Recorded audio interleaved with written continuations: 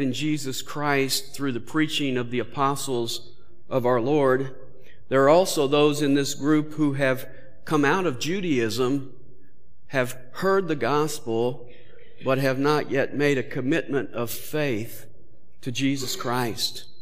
And because of the trials that always accompany the gospel, the Christians were being tempted to look over their shoulder at Judaism that they had left behind. And these unbelievers were not only tempted to look back, but they were being tempted to turn back. And so the book of Hebrews is written to present the new covenant as superior to the old covenant. And in doing so, the writer of Hebrews presents the fact that the mediator of the new covenant, Jesus Christ, is superior to anybody and everybody associated with the old covenant. And so the theme of the book of Hebrews is the superiority of Jesus Christ. In chapter 1, verses 1 to 3, we see that He is greater than the prophets. In chapter 1, verse 4 through the end of chapter 2, we see that He is greater than the angels. And now in chapter 3, verses 1 to 6, we're going to see that He is greater than Moses. Notice chapter 3 and verse 1. Therefore, holy brethren, partakers of a heavenly calling, consider Jesus, the author and high priest of our confession. Now, for those of you who passed English, what is the subject, verb, and object of verse 1? The subject is implied. It's you, brethren. Consider Jesus. And this, in capsule form, is the message of the book of Hebrews. Consider Jesus. And in this passage, we are going to consider Jesus as He compares to Moses. In fact, if you just slide down to verse 3, you get a taste of that. He says, "For he has been counted worthy of more glory than Moses." Now, the question that probably comes to your mind at this point is, why is it so important to show that Jesus is better than Moses? Well, you have to remember that this book is being written to Jews. And to the Jew, Moses was a highly respected figure. In fact, he was probably more highly esteemed than any other individual in history. You might get Abraham in there with some competition, but Moses ranked as a hero in Jewish history. You remember the hand of God preserved him at his birth, and the hand of God dug his grave when he died. And in between those two events, we see God working miracle after miracle through Moses. Moses pronounced the plagues on Egypt. Moses delivered the children of Israel out of bondage. Moses raised his staff over the Red Sea, and the waters parted.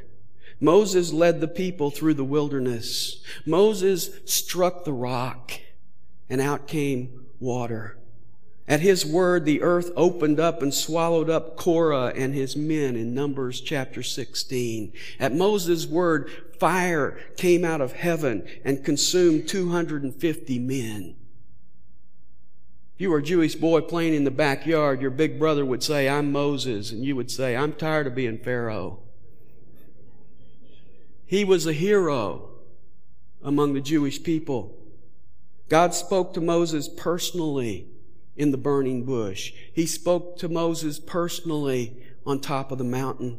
In Numbers 12, God says, "I speak to the prophets in visions and dreams, but not so with Moses. He is faithful in all my household. With him I speak mouth to mouth, and he beholds the form of the Lord." Moses spoke with God, and you remember he came down from the mountain and his face would shine from having been in the presence of God. But you know, the thing that really put Moses in a place of high esteem among the Jews was the fact that he was the law giver. And the law held the place of centrality for the Jew. The law was on the hit parade every week. Paul categorized the Jews this way in Romans 2:23. He says, "You who boast in the law." And so Moses, the lawgiver, was highly esteemed by the Jews. In fact, we see the esteem for Moses in a couple passages in the Gospel of John. If you look over at John chapter 5 and verse 45,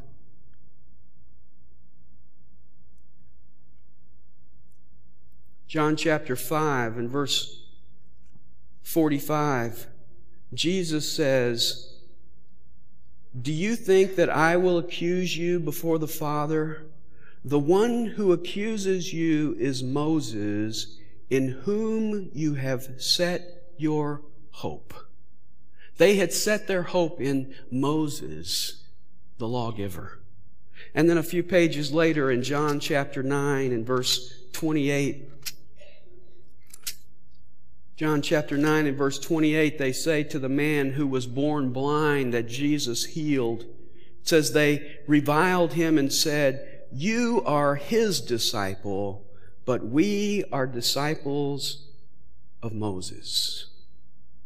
And so to these Jews who held Moses in such high esteem, the writer says to these Hebrews, consider Jesus. He is greater than Moses. And in verses 1 to 6, I see three ways that he's greater than Moses. I've listed them in your bulletin. He's greater in his representation, his responsibility, and his relationship. First of all, Jesus is greater in his representation, and we see that in verse 1. Verse 1 begins with the word therefore. That's a word that's looking back. On the basis of what I have just said, consider Jesus. And if you remember last week, beginning in chapter 2 and verse 9, he describes the fact that because Jesus became a man and died, he became our substitute, our trailblazer, our sanctifier, our devil destroyer, our deliverer, our merciful and faithful high priest. And the writer says, therefore, consider him. Because of who he is, because of all that he has accomplished for us, consider Jesus. And then if you'll notice, he calls us holy brethren.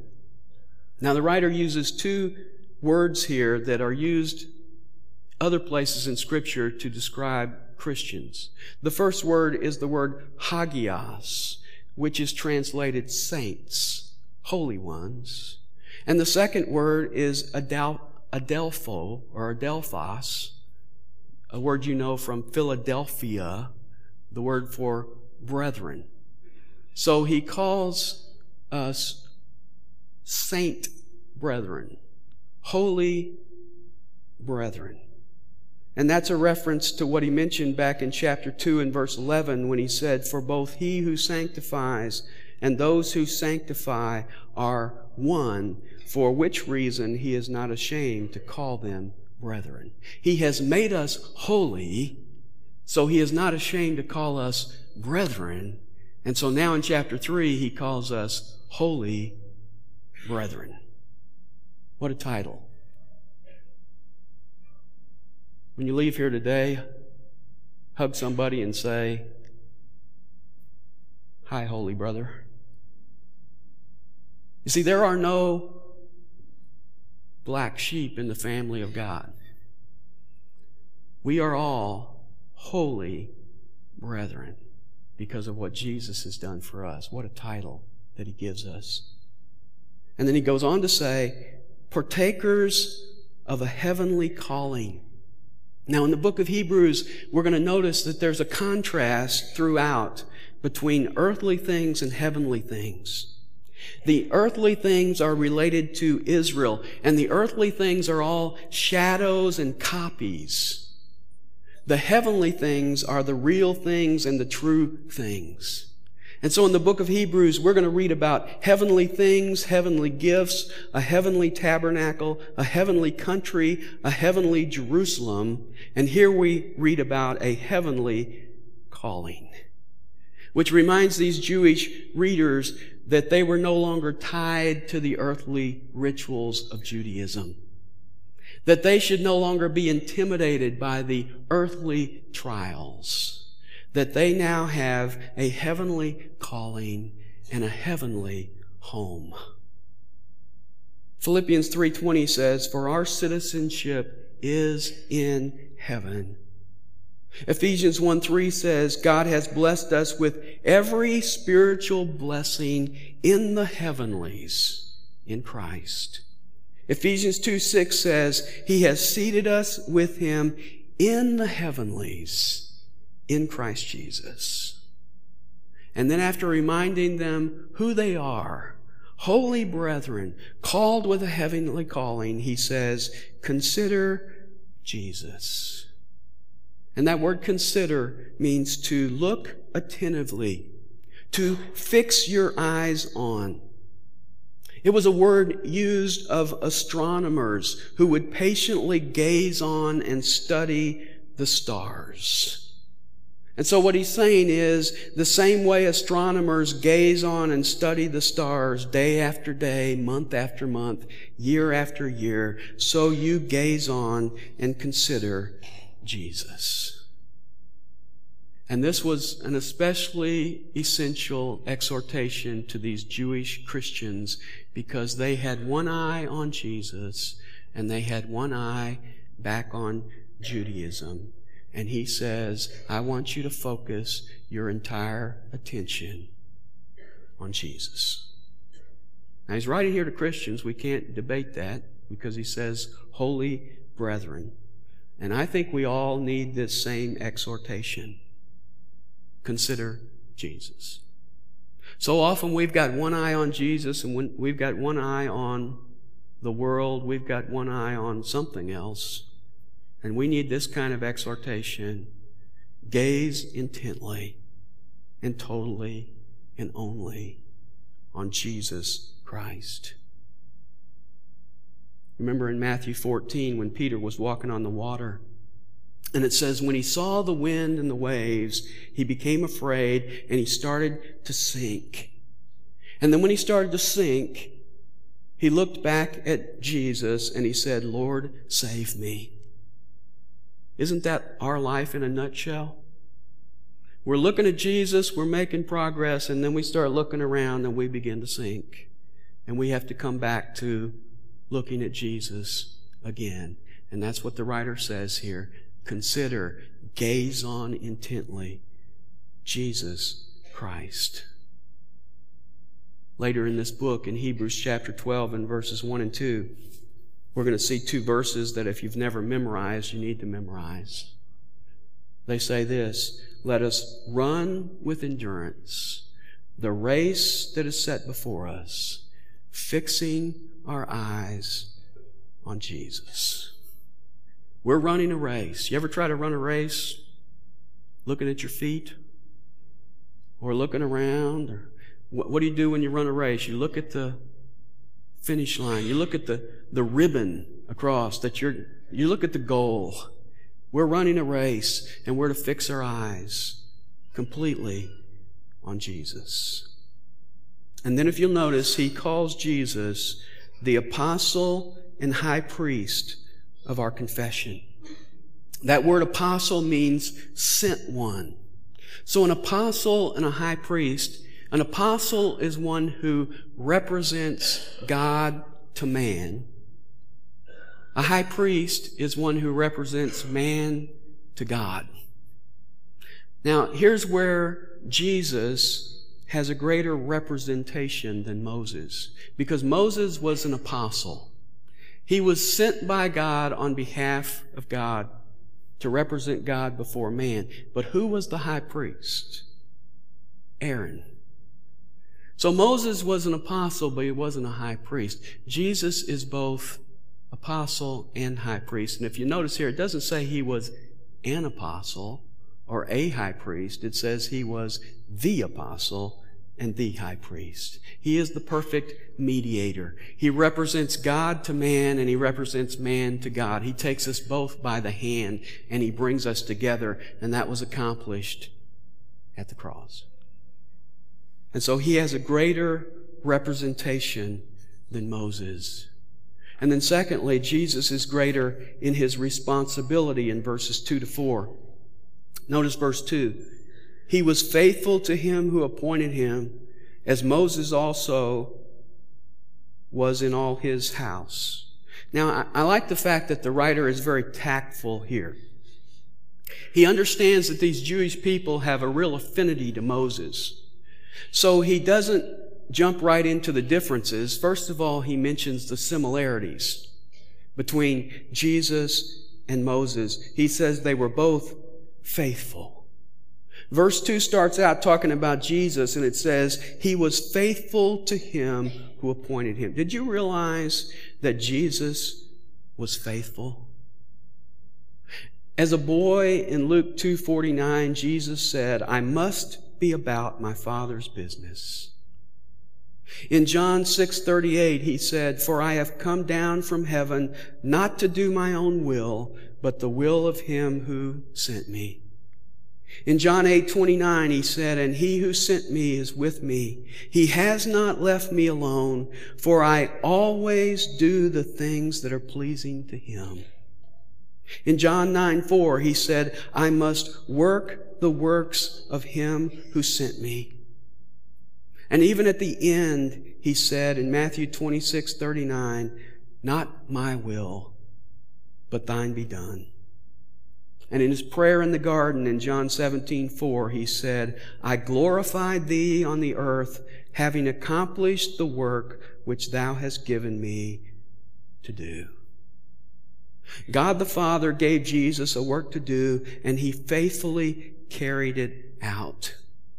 And then tactfully, the writer says, so did Moses. That's really a paraphrase from Numbers 12:7, where it says, Moses is faithful in all my household. Now, there were times when Moses was not faithful. When he killed the Egyptian, there was a time he struck the rock when God didn't tell him to strike the rock. But for the most part, he was faithful. And I have to pause here and ask each of us a question. How faithful am I? You see, this verse says, as Jesus was faithful, so Moses was faithful. And I have to ask, can you put your name in there? As Jesus was faithful, so Dan was faithful.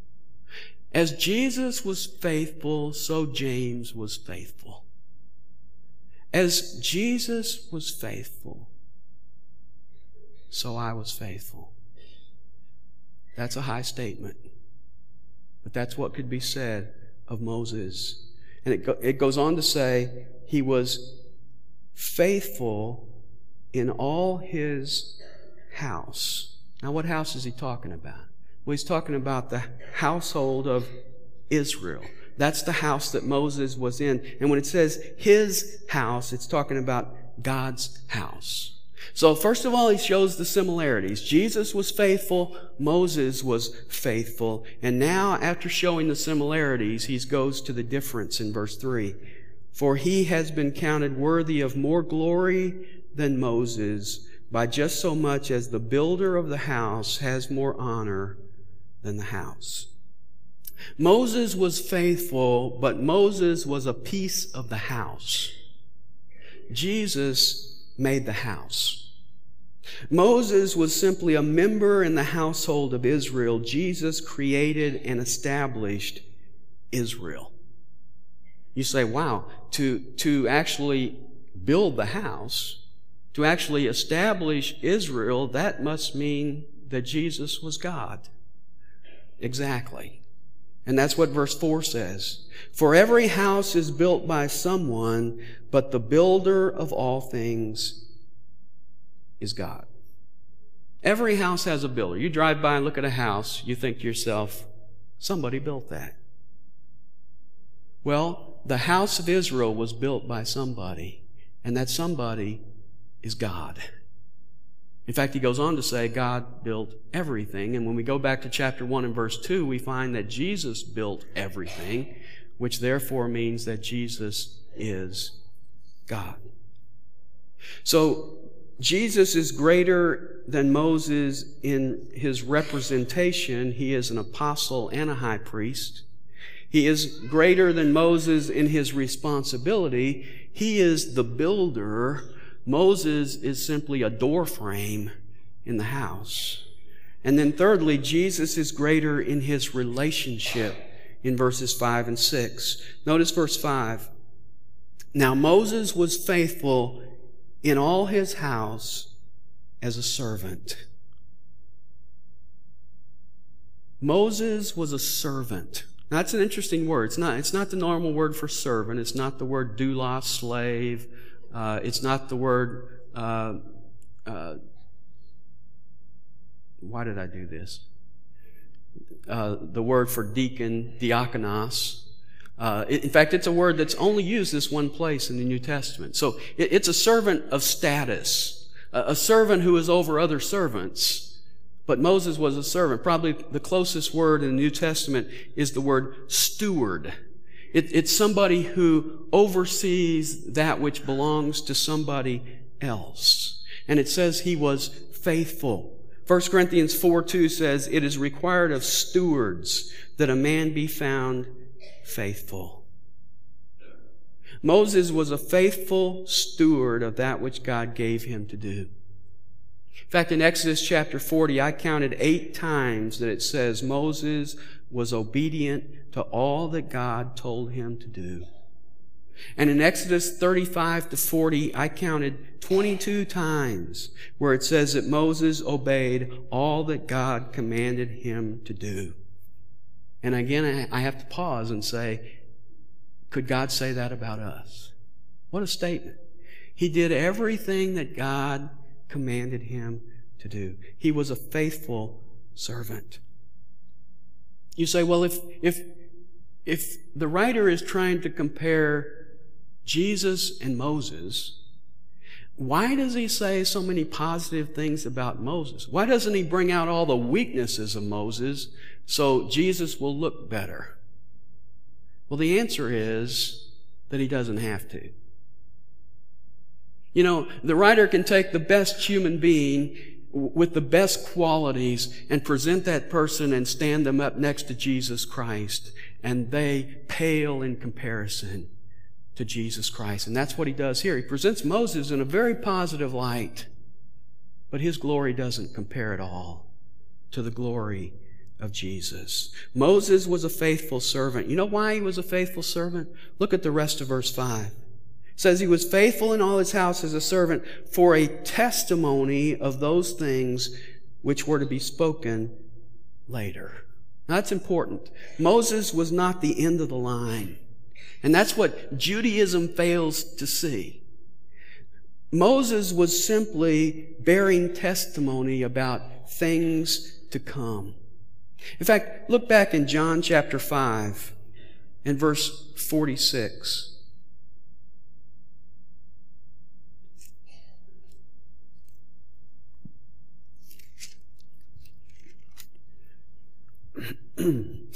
John 5:46.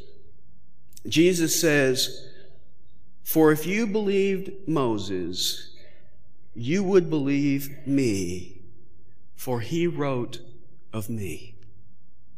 Now the Jews were saying, we believe Moses, we don't believe Jesus. And Jesus is saying you can't do that, because if you believe Moses, you have to believe me, because Moses was writing about me. On the road to Emmaus, in Luke 24:27, it says, "And beginning with Moses and all the prophets, Jesus explained the things concerning himself in all the scriptures." Look at the last chapter of the book of Acts, Acts 28. We find the Apostle Paul. He's in house arrest in the city of Rome. And in Acts chapter 28, it says this in verse 23.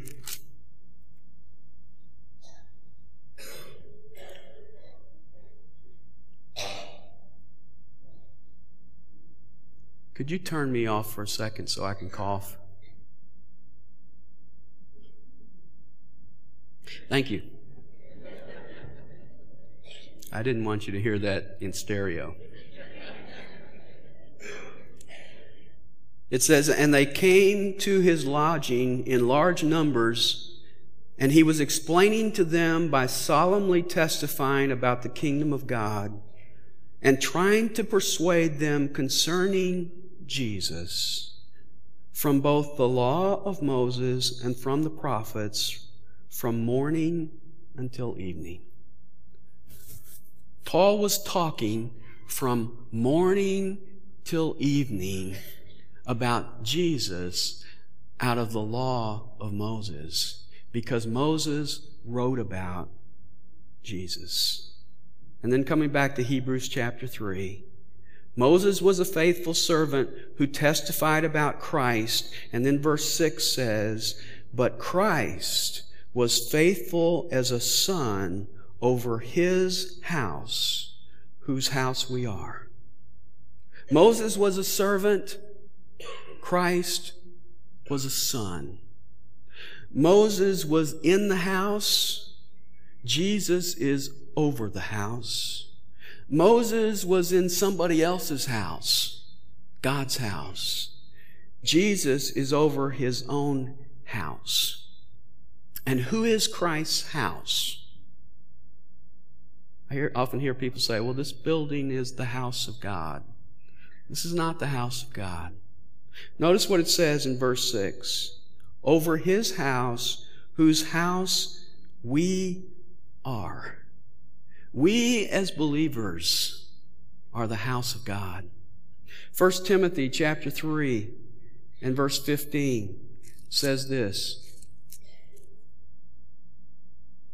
But in case I am delayed, I write so that you may know how one ought to conduct himself in the household of God, which is the church of the living God. 1 Peter 2:5 says, each of us as believers are living stones being built up into a spiritual house. And so he says, coming back to Hebrews 3, Jesus is a son over his house, whose house we are, if we hold fast our confidence and the boast of our hope firm until the end. Now, some people have a problem with that last phrase. Some people say, well, that means if I don't hold on, I'm going to lose it. That means I have to spend my whole life saying, boy, I hope I got it, I hope I got it, I hope I got it, and then I die and go, finally, I got it. That's not what he's saying here. In fact, if you look at the wording here, he doesn't say here, we will be the house of God if we hold on. He says we are the house of God. You see, the evidence that we are the house of God is that we hold on. Because that's what Christians do. People tell me all the time, they say, well, what about so-and-so who got saved and now they're off over here and they've denied the Lord. I can't explain every situation. Only God knows. But I do know this, that when someone comes to genuine saving faith in Jesus Christ, they will endure. And when we get to Hebrews chapter 12, we're going to find out that those that the Lord loves, He disciplines. Those who are really His children who wander away, He goes out there and He spanks them and brings them back into line. And that's His business. And so the evidence that I am a child of God is that I endure. In fact, if you look closely at this verse, the issue here is not that you get saved and then you're doing something to keep your salvation. The writer is worried here that these people are going to go back to the law. He's worried that these people are going to go back to doing something. And what he's wanting them to do is stay considering Jesus. In fact, if you look at the phrases here, he says, I want you to hold fast to confidence, and I want you to hold fast to hope. Now, how do you do that? How do you hold fast to, what is confidence? What is hope? It's not something you're doing. Confidence and hope is in somebody else. So he's saying, hold on to your faith. Hold on to your confidence. Don't turn back to doing things. Stay with your confession of faith in what Jesus has already done. You see, the issue here in verse 6 takes us back to verse 1, where he says, consider Jesus. That's the issue here. Fix your eyes on Jesus because he is totally sufficient for your salvation. I heard about a young man who went to college for the first time, and his mother visited him at Thanksgiving. She was not real surprised that his room was in disarray. There were books and papers scattered all over the place, but she was shocked that there were some obscene posters hanging on the walls. She didn't say anything about it, but at Christmas time she sent him a box of gifts, and among those gifts was a picture of Jesus. He thanked her for the gifts and didn't say anything about the picture. And in the spring, when she visited the school again, her son was eager to show her his room. Upon entering, she saw in the center of the wall the picture of Christ, and all the other pictures were gone. And wisely, she said, well, Jack, there's something different about your room. Did you get a new rug? No. Is that new wallpaper? No. Well, when I was here before, it seemed to me you had more pictures than now. And he said, that's right, Mom, but those other pictures seemed out of place after that one of Jesus came in the room. You know, when we fix our eyes on Jesus, everything else seems out of place. Heard about a young man who was seated next to a young lady in church one Sunday, and he was more intent on her than he was on the message. So he picked up the hymnal and leafed through it until he found what he wanted, and then he placed it on her lap and pointed to the hymn, and it said, I need thee every hour. She took the hymnal, searched until she found the appropriate hymn, set it in his lap, and it said, I'd rather have Jesus.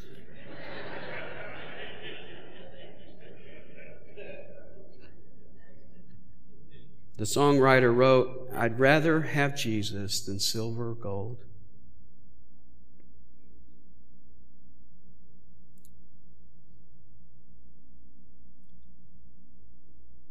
I'd rather be his than have riches untold. I'd rather have Jesus than houses or lands. I'd rather be led by his nail-scarred hand. Even to these Jews who probably had posters of Moses on their wall. Nothing wrong with that. I don't know whose poster's on your wall in your mind. Maybe it's the Pope in his Pope-mobile. Maybe it's Martin Luther. Maybe it's some admirable person. But see, the writer here says, consider Jesus. Focus your entire gaze on Jesus. And when you do, everything else fades away. I'm going to have the praise team come. We're going to close this morning by singing How Deep the Father's Love. And I want you to notice when we sing this song, there's a phrase in there that says, behold the man upon the cross. That's what we want to do today. We want to focus our attention on the one who died in our place and give